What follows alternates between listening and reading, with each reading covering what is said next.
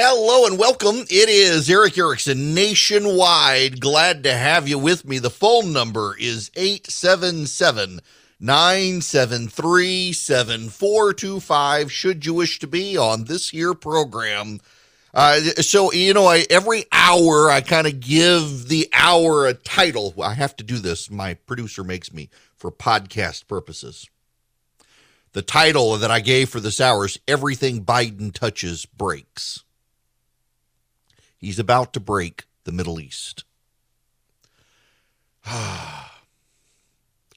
Listen, there are a lot of things I could start the day with. Ketanji Brown Jackson, the Hunter Biden stuff. Oh, we'll get there. Ron DeSantis versus Larry Hogan, the mysterious Trump phone call log. That's not mysterious at all. Ukraine, there's a lot. But the biggest news, and the news that very few are talking about, the news that is actually going to be the most consequential for the next decade, is the Iran deal that Joe Biden seems to want to pass and possibly has the votes to get through Congress. The Iran deal is rather monumental because it has a lot to do with the magical thinking of the Biden administration right now. The magical thinking of the Biden administration, and this comes from progressive think tanks, and I should note the contrasts here. When Donald Trump said that he wanted to find a new path forward in the Middle East, everyone said it was impossible, that you could not get peace with Israel unless you resolved the situation with the Palestinians. This was conventional wisdom at the time, that you could not find any path forward unless there was also some way to deal with the Palestinian situation. No peace in the Middle East. And it was a remarkable bit of arrogance to think that we would ever be in this sort of situation, to be in a situation where you would think that you had to do an all or nothing take in the Middle East, and if you did not do an all or nothing take in the Middle East, you couldn't get anything done. But that was the position of not just Democrats, not just of John Kerry. That was literally the position of every major talking head in Washington, D.C. And Donald Trump thought differently. And in large part, if we're intellectually honest here, one of the things Donald Trump did was say, basically, we're leaving. You're on your own now. We're gone. And it forced Israel and its Middle Eastern partners to collaborate with each other. Y'all, for perspective, I grew up in the Middle East. I was there for a decade. And in that decade, you could not call Israel. The phone exchange literally could not connect to Israel. My textbooks growing up never mentioned Israel. The pages were either cut out or blacked out. If you went to the local library and you pulled out the encyclopedia and you went to the eyes and you flipped to Israel, it did not exist. The maps either said Palestine or they were blacked out. The situation until October of 2020 was one where Israel did not exist, except as a demon state of Satan's bent on persecuting Palestinians and Arabs.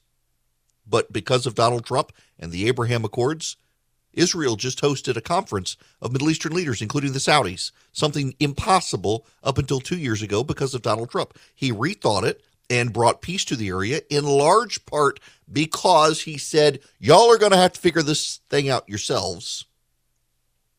And they did. And they did because of Iran. If you live in the Middle East, if you have lived in the Middle East, one of the things you come to realize is that Iran truly is the existential threat to Middle Eastern countries. Iran is the Soviet Union to the West. Iran has an entity called the Iranian Revolutionary Guard. It is not, contrary to popular opinion, the military. Iran has a military. The Iran Revolutionary Guard's entire job is to fund and train global terrorists. They have funded and trained the Houthi, who are now at war with Saudi Arabia and the United Arab Emirates.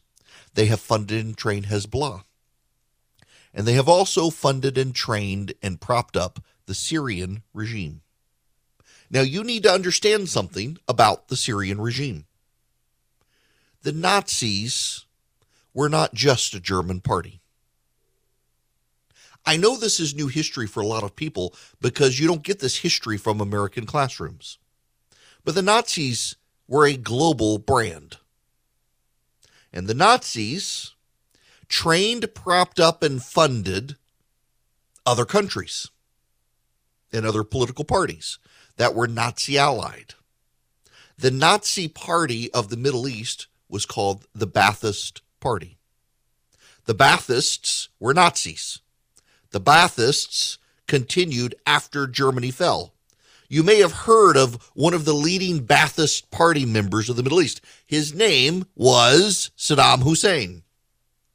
Saddam Hussein led the Ba'athist Party of Iraq. The Ba'athist Party of Iraq was the National Socialist Party of Iraq. They had been funded in World War II by the Nazis. They were Nazis. They hate Jews. They're very secular. They're very technocratic. It's a problem. You know who else has a Ba'athist party? The Syrians. Hafez al-Assad was for a long time the leader of Syria, and he was the leader of the Ba'athist Party of Syria. For a time, Syria and Egypt were in union together.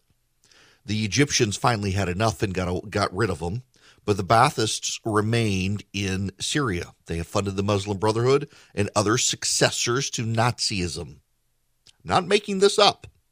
This doesn't get talked about much in American history. And the Iranians have been funding them. The Iranians have been funding them because the Iranians are a theocracy headed by an Ayatollah. The Ayatollah commands the theocratic and the military and the political power of Iran. He is a theocrat. The Iranians are Shiite Muslims. The Shiite Muslims and the Sunni Muslims broke apart in the 700s AD after the death of the Prophet Muhammad. The Sunnis believed that any noble, righteous, humble man who was an adherent of the Prophet Muhammad could lead Muslims. The Shiites believed only a descendant of Muhammad could lead the Muslims. So the Shiites are the closest thing you have. The Ayatollah of Iran is the closest thing you have almost to a pope in Shiite Islam. And it's not only a cult, it's a death cult of people who want to bring about the apocalypse, to bring back the Mahdi along with Jesus, who will assist the Mahdi in bringing about the end of the world and then bringing about the new heavens and the new earth. The Iranian people themselves are largely secular. The Iranian people themselves are wonderful human beings. Some of my best friends growing up were from Iran. In fact, one of my best friends growing up, his grandfather had been the personal bodyguard to the Shah of Iran, stayed behind and was able to get his family out of Iran over the mountains into the Soviet Union, where they fled and they wound up in the United Arab Emirates. The Iranian people are pro-Western, American, wonderful people, but they are oppressed. And the Biden administration has decided to become Neville Chamberlain. The Biden administration has all the arrogance and hubris of Neville Chamberlain, who went to Germany, struck up a deal with the Nazis, and declared peace in our times. And the Biden administration wants to declare peace in the Middle East with the successor Nazi ideology regime of the Ayatollah of Iran. And it's causing a panic in the Middle East. It's causing a foreseeable, real panic in the Middle East in large part because they know what's going to happen.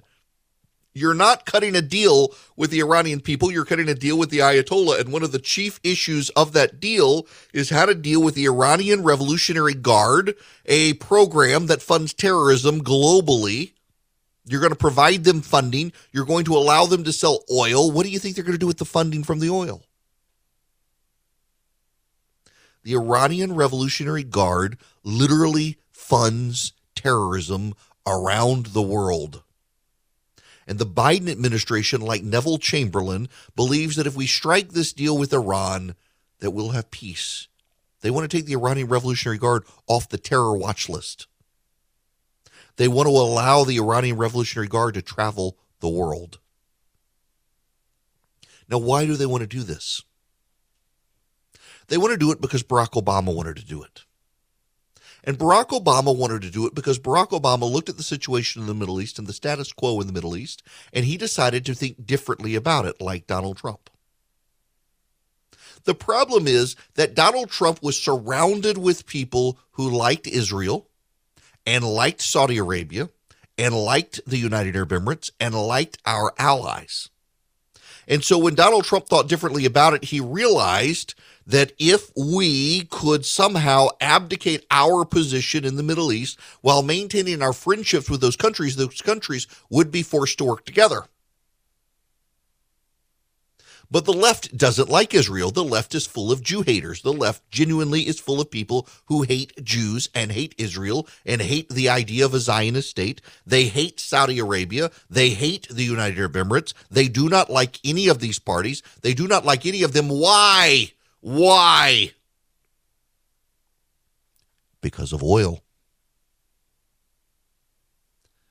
Saudi Arabia controls the global oil market. Oil is killing the planet. Better to have a destabilized Saudi Arabia and a destabilized Jewish state. So cut a deal with Iran, and you can say you brought peace to the Middle East. What you brought to the Middle East is a terror regime hell-bent on funding terrorists to overthrow the existing states of the Middle East, to further disrupt and destabilize the oil supply for the Middle East, so we can be pushed further into high prices and a Green New Deal. Here's Pete Buttigieg.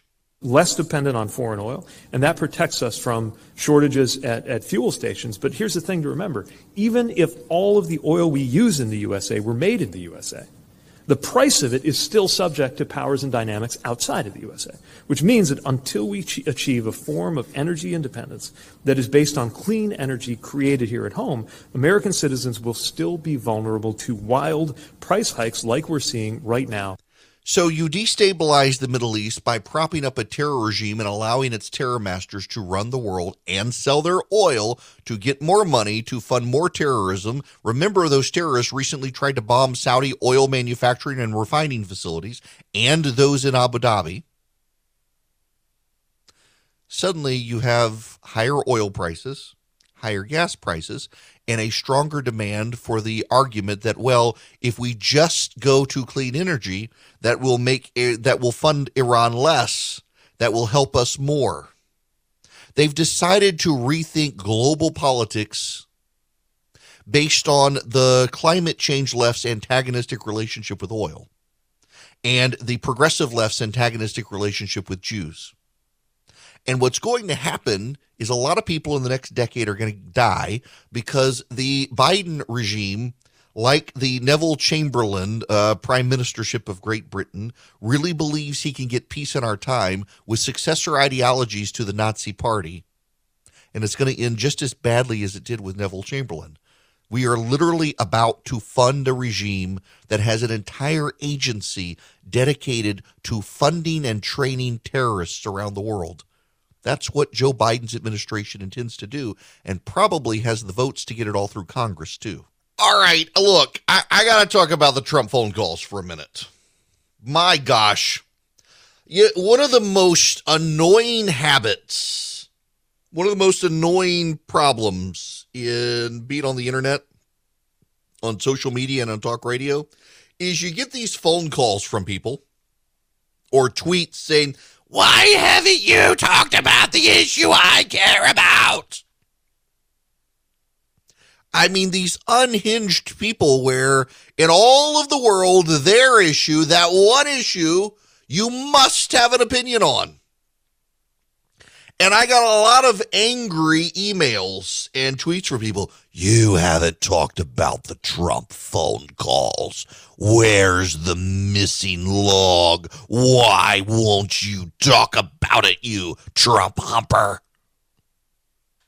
Well, The reason I haven't talked about the Trump story is it sounded too good to be true. Over the last 5 years, inevitably, if there was a breathtaking, salacious report from the media about Donald Trump, you kind of knew that it was going to be overwrought and overplayed and probably not true. Remember all the beginning of the end nonsense? Remember that? It was the beginning of the end.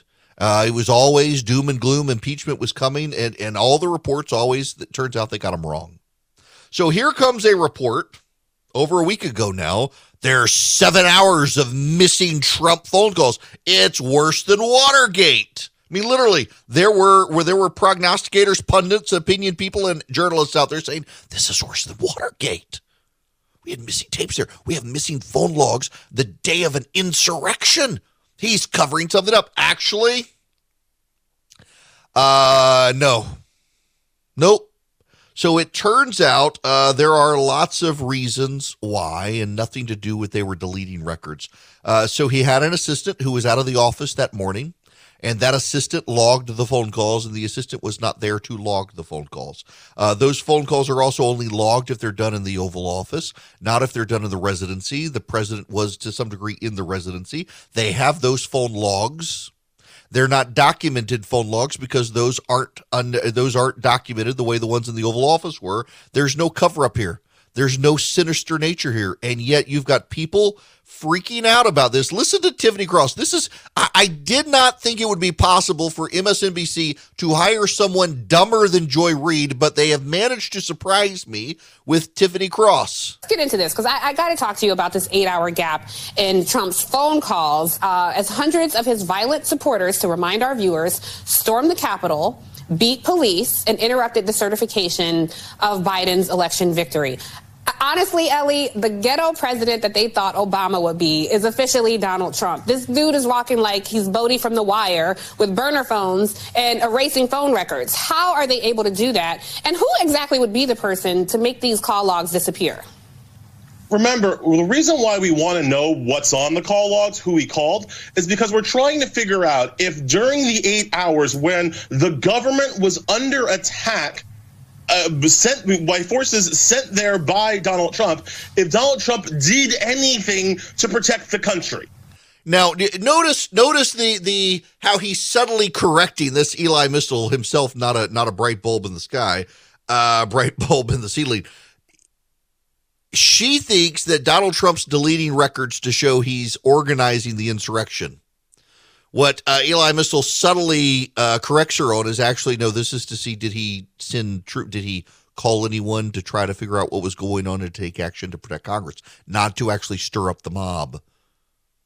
But it turns out, by the way, that the records are there. There was no cover-up. There was no deleting of records like something out of The Wire. None of what was originally reported turned out to be accurate.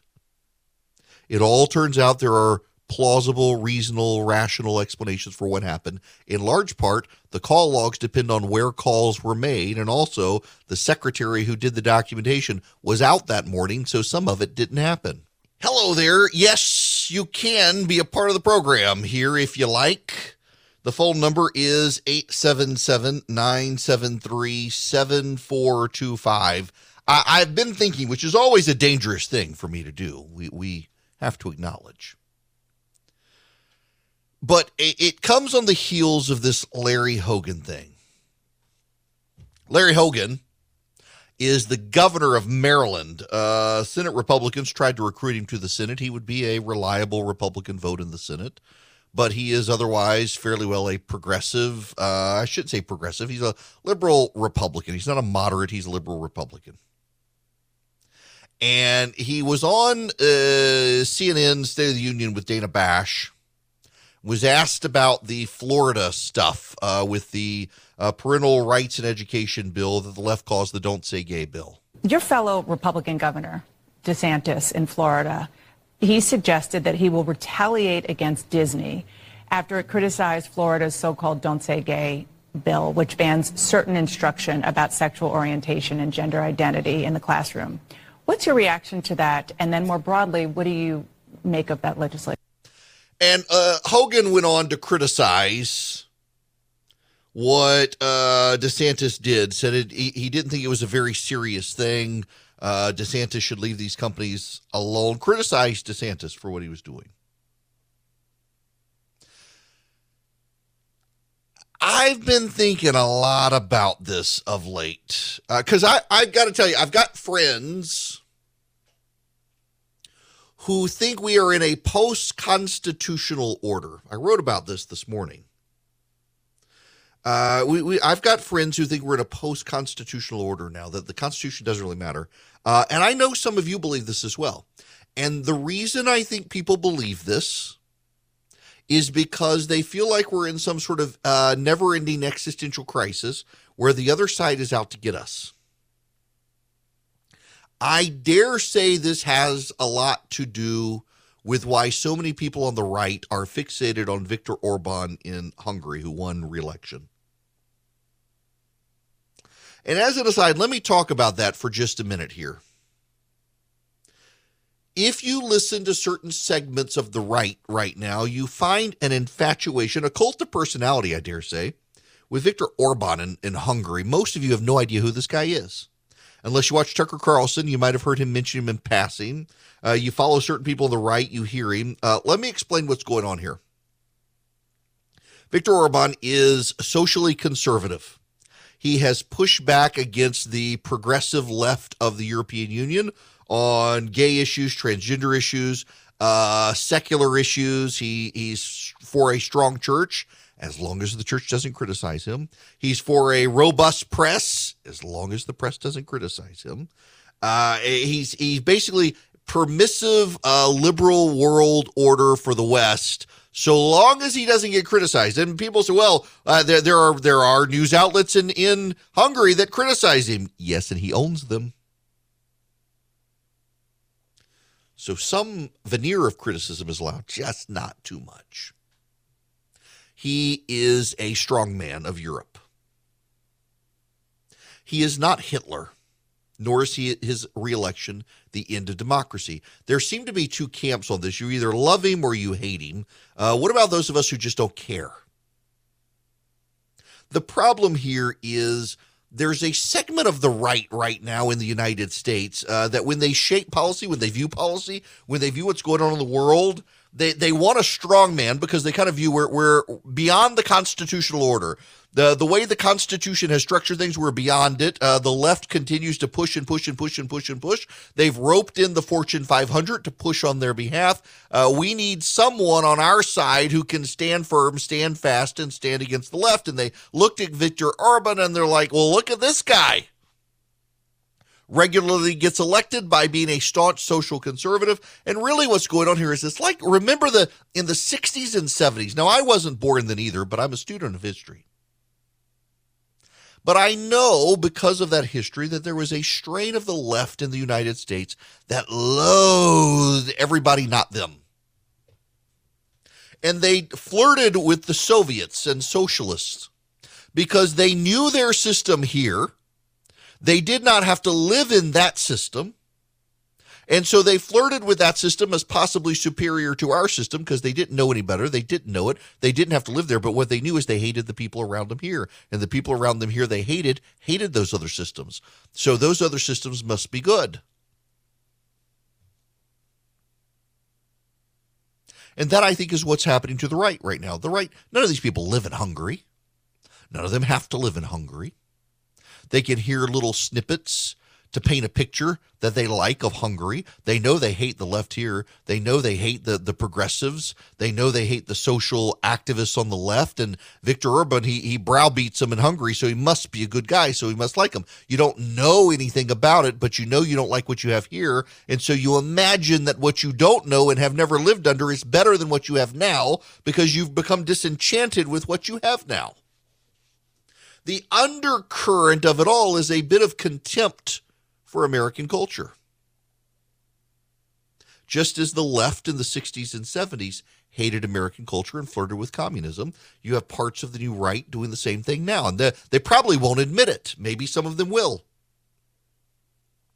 But one of the things they hate is right now, doesn't it seem like the Fortune 500 is out to get you if you're conservative? Doesn't it seem like the Fortune 500 is all in on the trans agenda? Every pride parade has to be sponsored by the Fortune 500. Take Georgia, for example, where I am. Conservatives in Georgia have been trying to pass the Religious Freedom Restoration Act. It's one of the few states in the nation that doesn't have RFRA. And it's Delta and Home Depot and Coca-Cola that always stand up and oppose it on behalf of their gay employees. It seems like corporations are on the side of the left. It seems like the left is dominant in culture and in corporations and moving culture ever so more rapidly to the left. And so people, they kind of give up. They want a Viktor Orban, or they decide that, in fact, our country is in a post-constitutional order. We have to operate outside the rules of the Constitution. You know what's actually going on here is actually conservatives have done very well. For all the people who say, what has conservatism conserved? Conservatism has conserved the operation of this country to such an extent the left is beating you at your own game. And you don't like it and you're blaming conservatism and you're so angry about it you don't realize that actually what's going on here is the left is playing by your rules. And maybe you should play by your rules. Now, what do I mean by that? Well, what does the right say? We should have limited government. The Constitution is not a living, breathing document. It does not control society. Society largely is left free from government, and society left free from government can prevail. Well, the left said, all right, you guys have won on the judicial fight, and while we've been stacking courts, and now we've got Clarence Thomas in charge of the Supreme Court in all but name, they've been going out and moving into corporations. And so, wait, you guys said the government can't touch this stuff. And so now they're using the Fortune 500 to advance their agenda.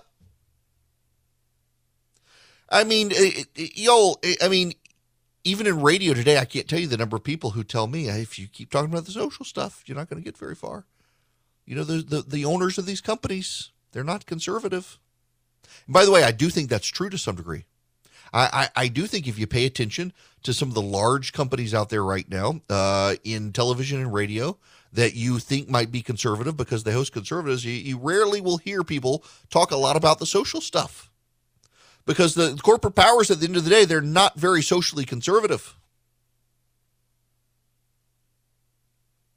But what the right needs to understand is that we're not in a post-constitutional order. We're in the constitutional order in which conservatism prevailed. I mean, just think about it. We've had 4 years of Donald Trump. 2 of those years, you had Republican control of Congress along with him. You're on the verge of a Republican wave again. Republicans control a majority of state legislatures, control a majority of state governors' mansions, control a majority of the judicial circuits, and control the U.S. Supreme Court in a minimum 5-4, maybe 6-3 majority. And somehow you think we're in a post-constitutional order and you think the world is going to hell in a handbasket? But we're in the order where conservatives won, and we won so big that you can't even recognize we won because the left has done something we failed to do. We rested on our laurels, and they pivoted to play by our rules. And one of our chief rules is that there's a sphere of influence where the government can be and a sphere of influence where the government cannot be. And so the left has invaded the sphere of influence where the government cannot be in the private sector and now uses social media giants like Twitter to silence dissent.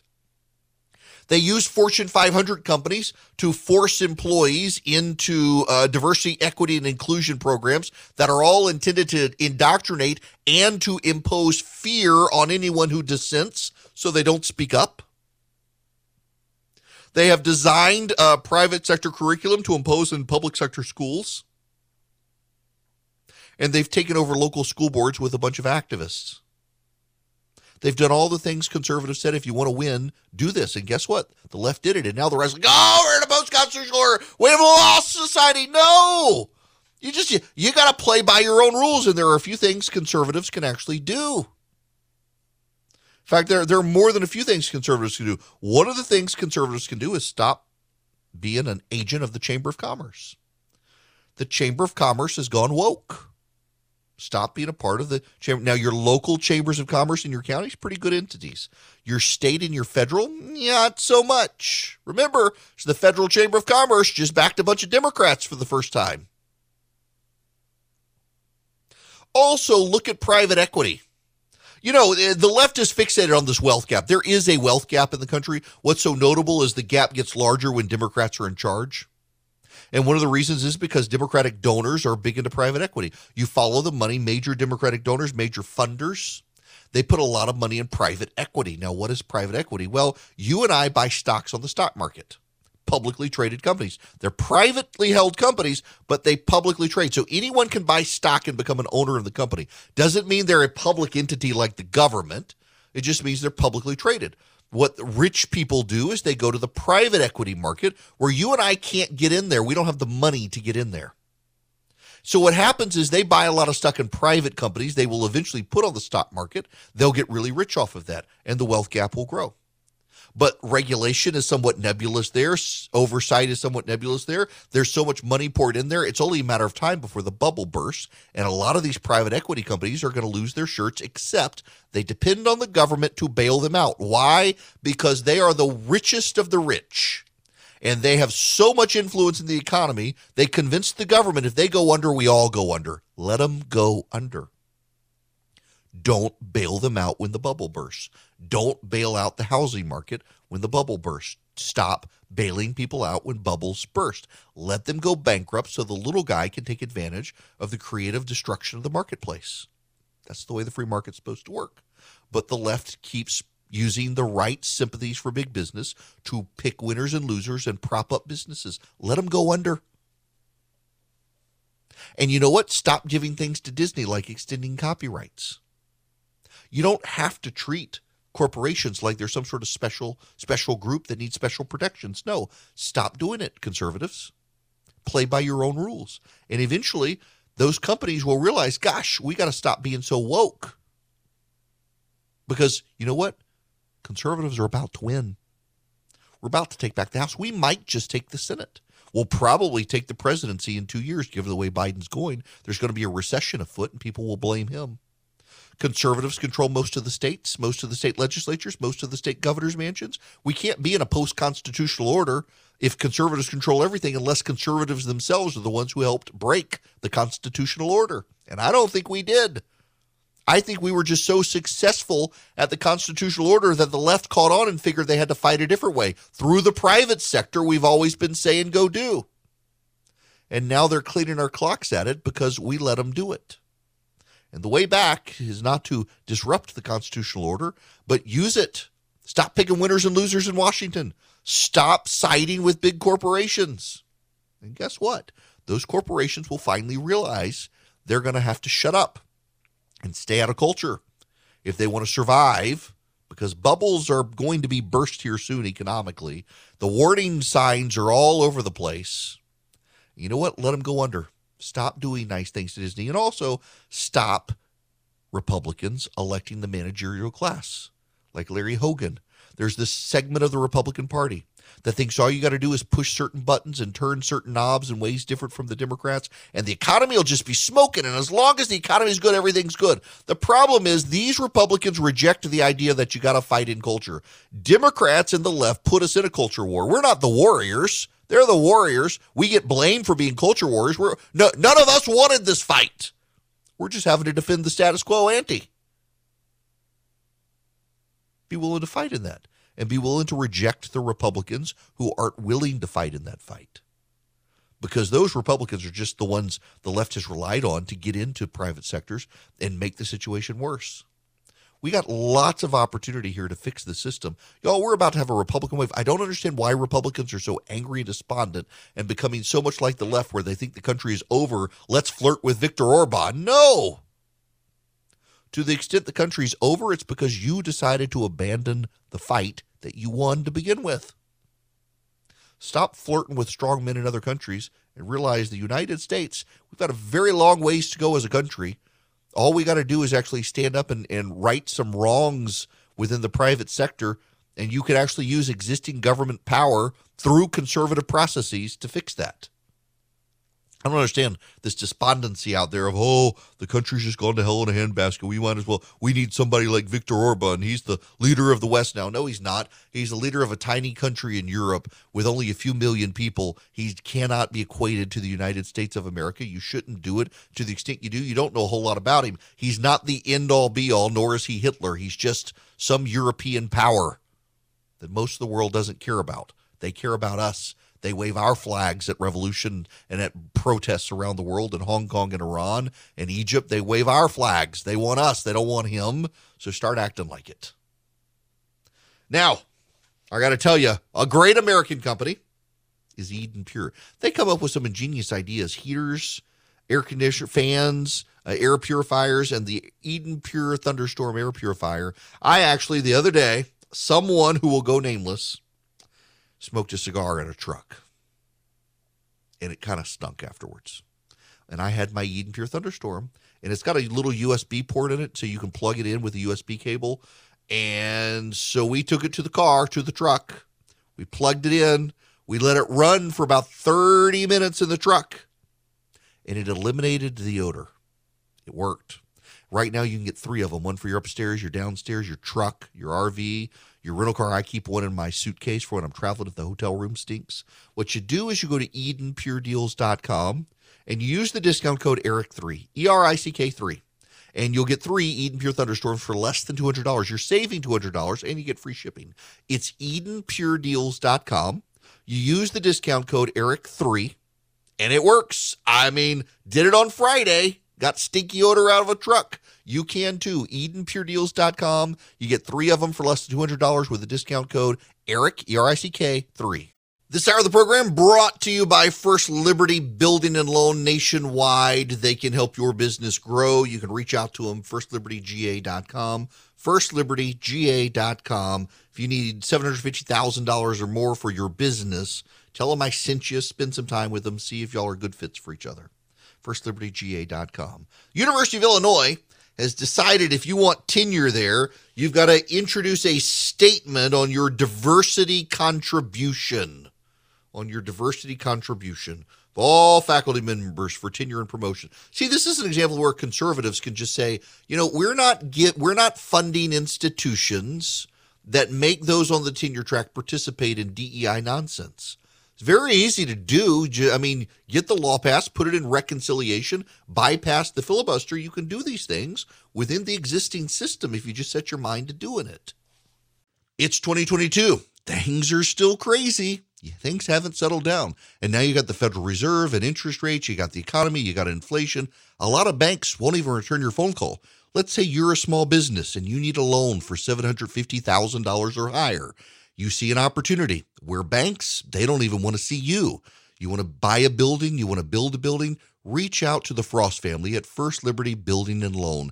They've been helping small businesses become big businesses since the 1990s. They want to help you if they can. So spend 10 minutes with them. See if you're a good fit for them and they're a good fit for you. Their website is FirstLibertyGA.com. That's FirstLibertyGA.com. Again, you need a loan, $750,000 or higher. You're a small business and you see an opportunity to grow. Share it with the Frost family and see if they can help you. FirstLibertyGA.com. That's FirstLibertyGA.com. First Liberty Building and Loan can help businesses nationwide become bigger businesses.